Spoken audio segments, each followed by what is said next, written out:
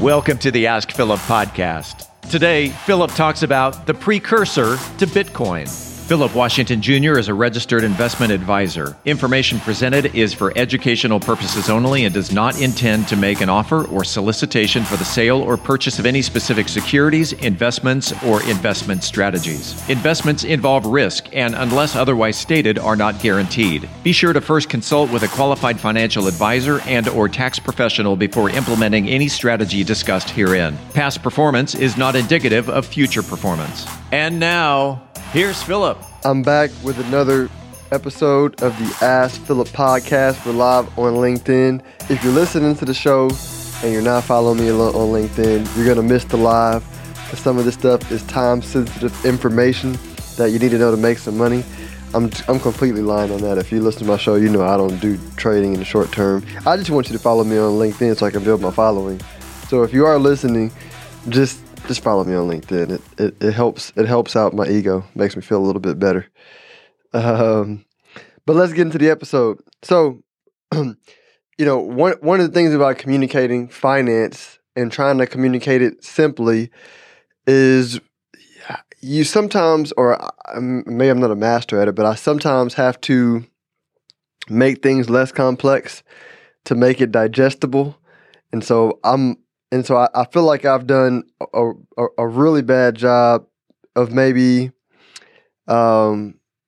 communicating like the big picture of everything that's going on. And so I spend some time really studying the euro dollar market, because I feel like that's the other piece of the puzzle that needs to be understood to understand everything going on in the global economy. And let me explain what I mean. So you've heard me say multiple times, and I've tried to differentiate like inflation from debasement, because I've said for a while we're in an environment where there's going to be prolonged global non-growth, basically, or slow growth, because of all the debt in the system, because of the fact that a lot of the people that have the money are older, the boomer generation, the big generation, so their spending is down, and you have just a lot of what we call deflationary pressure at the same time that there is debasement of the currency going on around the world, which are kind of two conflicting ideas. And it may sound, you may say, how do you have, debasement, which typically we think of as inflation, and deflation at the same time? And so what I want to do is just sit on something called the euro dollar market to help you understand what I mean. So let's kind of start in the beginning of the euro dollar market, which is what I call the precursor to Bitcoin, and you'll understand once I explain it. So going back to what I talked about before, the Bretton Woods Agreement in 1945, which is the New World Order set after World War II. And is where all the Allies put their gold in the U.S. and I'm saying, going through it fast because I've said this multiple times before, but the Allied powers put their gold in the U.S. and we issued like dollars as the world reserve to do trade globally. And so something that was talked about in that period of time, some guy named Triffin, I forget his first name, but it's called the Triffin dilemma, meaning. It's really difficult for a country to be the reserve currency for too long, because there becomes a point in time where the national interest of the reserve country conflicts with everybody else's interest, right? Because as the reserve currency, and at the time it was backed by gold, right? And so as global growth grew, you would have to print money at a rate that would make the money elastic, meaning you had to have enough dollars in the system to account for not just growth domestically, but growth globally. And if you printed too much money, it hurts your domestic economy, because it would water down your local economy savers money, right? Too much. Now, granted, it has done that, but it's been slowly, over that period of time. But there were already cracks that happened like 10 years, somewhere around 10 years after the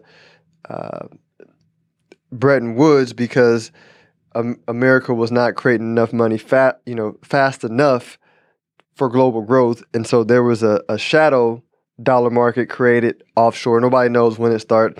It doesn't really, it's not like our dollar system, which can be tracked and monitored, right? This was off the books a shadow system that evolved to fill the gap where the dollars were not created.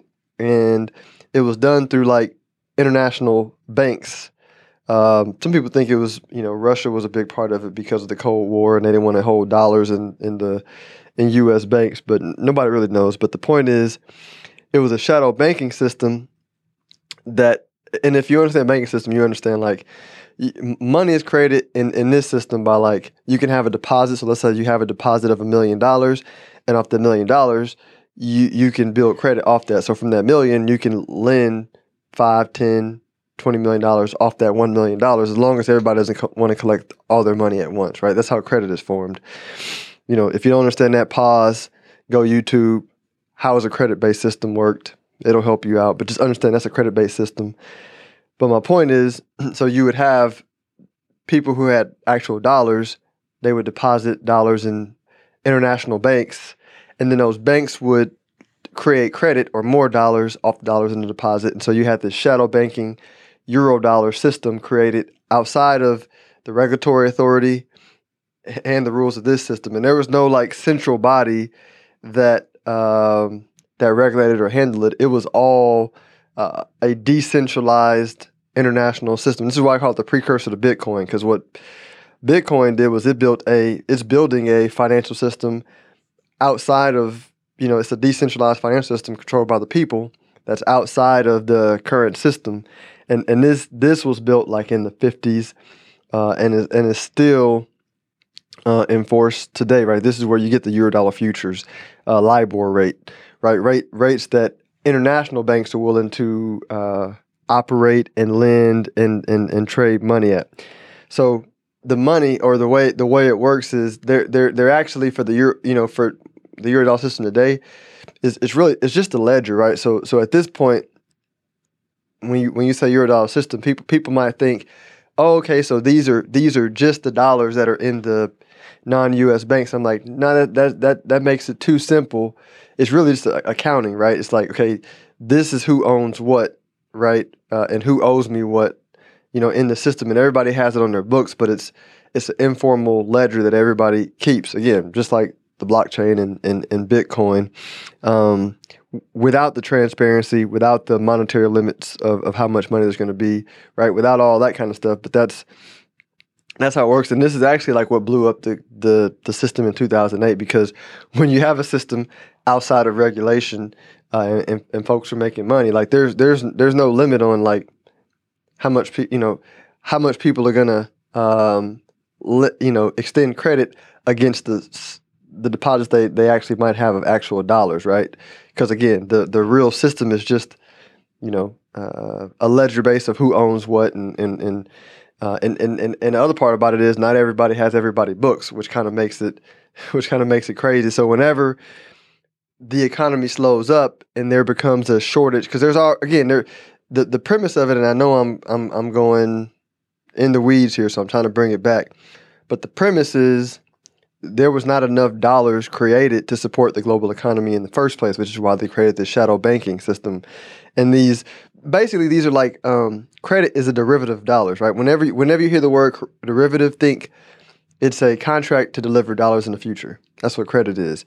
And so over the last 50 years, there's been these crazy derivative markets that were created, not just credit, but like credit default swaps. All these swap markets that you heard about in 2008 that blew up the system. I mean, this is a evolution of that Eurodollar market created by international banks to get sophisticated with finance. But what happens is, since all this is just ledgers, right? And I'm going to oversimplify it. Let's just, for sake of simplicity, say, because nobody really knows the number. So this will help you.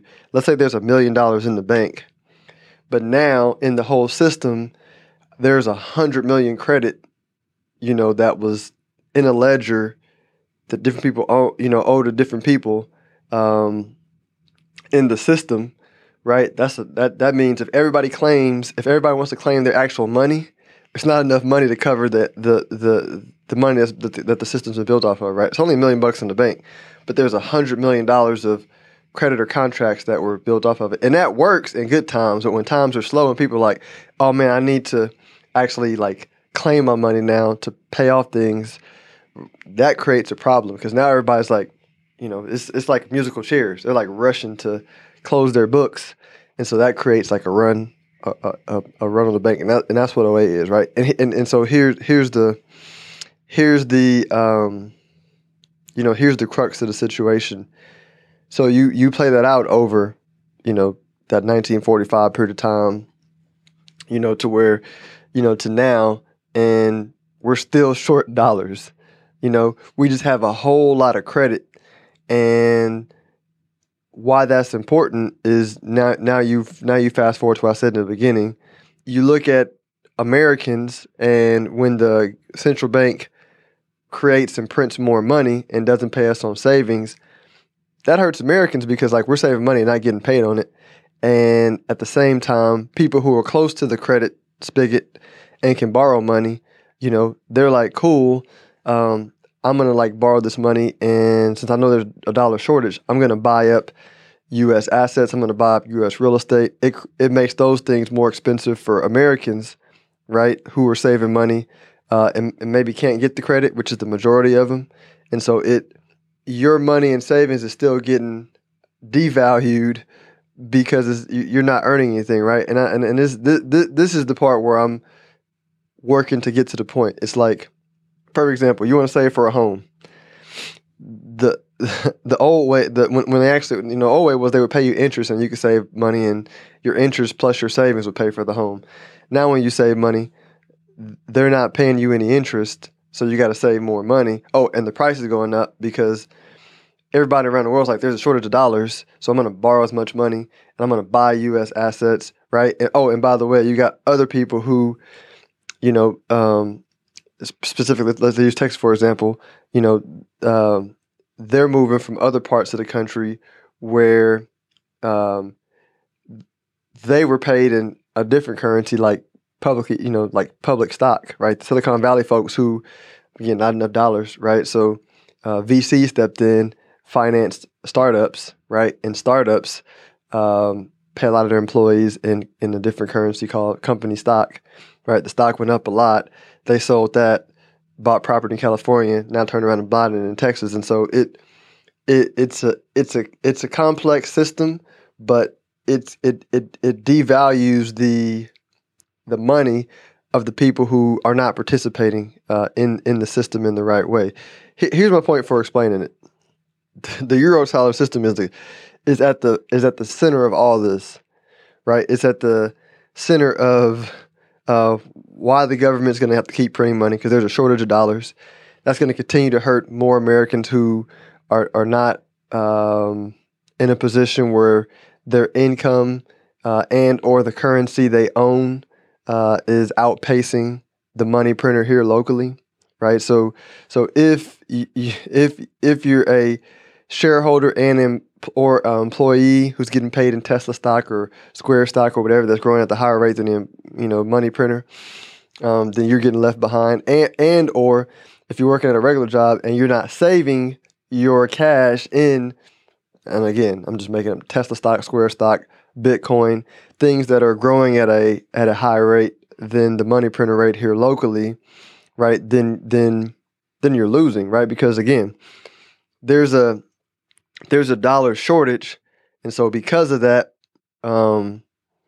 there have been new currencies that have been created to get around the system. And if you were locked out if you're like last in getting dollars, if you're not getting access to the new currency, whether again company stock, euro dollars, all this kind of stuff, then like you're at the bottom of the totem pole in the financial deal. And so this happens over and over again throughout history. Like humans, we continue to create new forms of money every 50 to 70 years or so. And my point in explaining this is we're in the process of building a new system, right? And the reason why I talk a lot about Bitcoin and crypto and the new innovation technologies is these are the new currencies, right? You can't keep saving in old currency, or you're going to continue to get your savings devalued, right? Or the money is, and when I say savings, try not to think in a specific currency, right? Just think of the energy that you don't need anymore, right? Your energy, like you give somebody your energy, they return your energy back in the form of currency. I did an episode on that. You have to be mindful of, all right, how does the system works? And then where do I store the excess, money, again, not tangible, that I don't need, so that I could not get watered down. And so you can't put it into the old system because the old system is broke. There's not enough dollars to support the old system. And so you have to be aware of what the new currency is and place your money there. I think I really did a terrible job of connecting the dots in the beginning, but I think I got to the point at the end, y'all. So do me a favor, re-listen to this multiple times. I think you'll get it. I'm going to do a couple more episodes on the Euro-dollar system, but it's really important to understand that this Euro-dollar system is really at the crux, a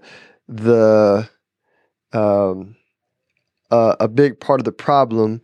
But the interesting part is it's kind of like, I understand why it was built. It makes sense. And once you understand that, the parallels between that and Bitcoin, you understand, okay, this is why, decentralized money is the future, because the decentralized money helps with inelasticity problems, right? But we just needed more transparency, more understanding of the rules, right? The problems that Bitcoin solves are the ills of this current system, right? And don't misunderstand me. 50 to 70 years from now, Bitcoin will be old tech and we'll need a new system, and one will be built because this is what we do as human beings, like forever, right? Throughout time. So that's all I got, y'all. Until next week.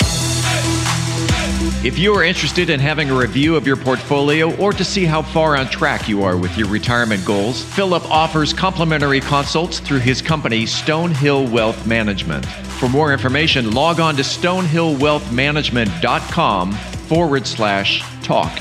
That's stonehillwealthmanagement.com/talk. Philip Washington Jr. is a registered investment advisor. Information presented is for educational purposes only and does not intend to make an offer or solicitation for the sale or purchase of any specific securities, investments, or investment strategies. Investments involve risk and, unless otherwise stated, are not guaranteed. Be sure to first consult with a qualified financial advisor and/or tax professional before implementing any strategy discussed herein. Past performance is not indicative of future performance.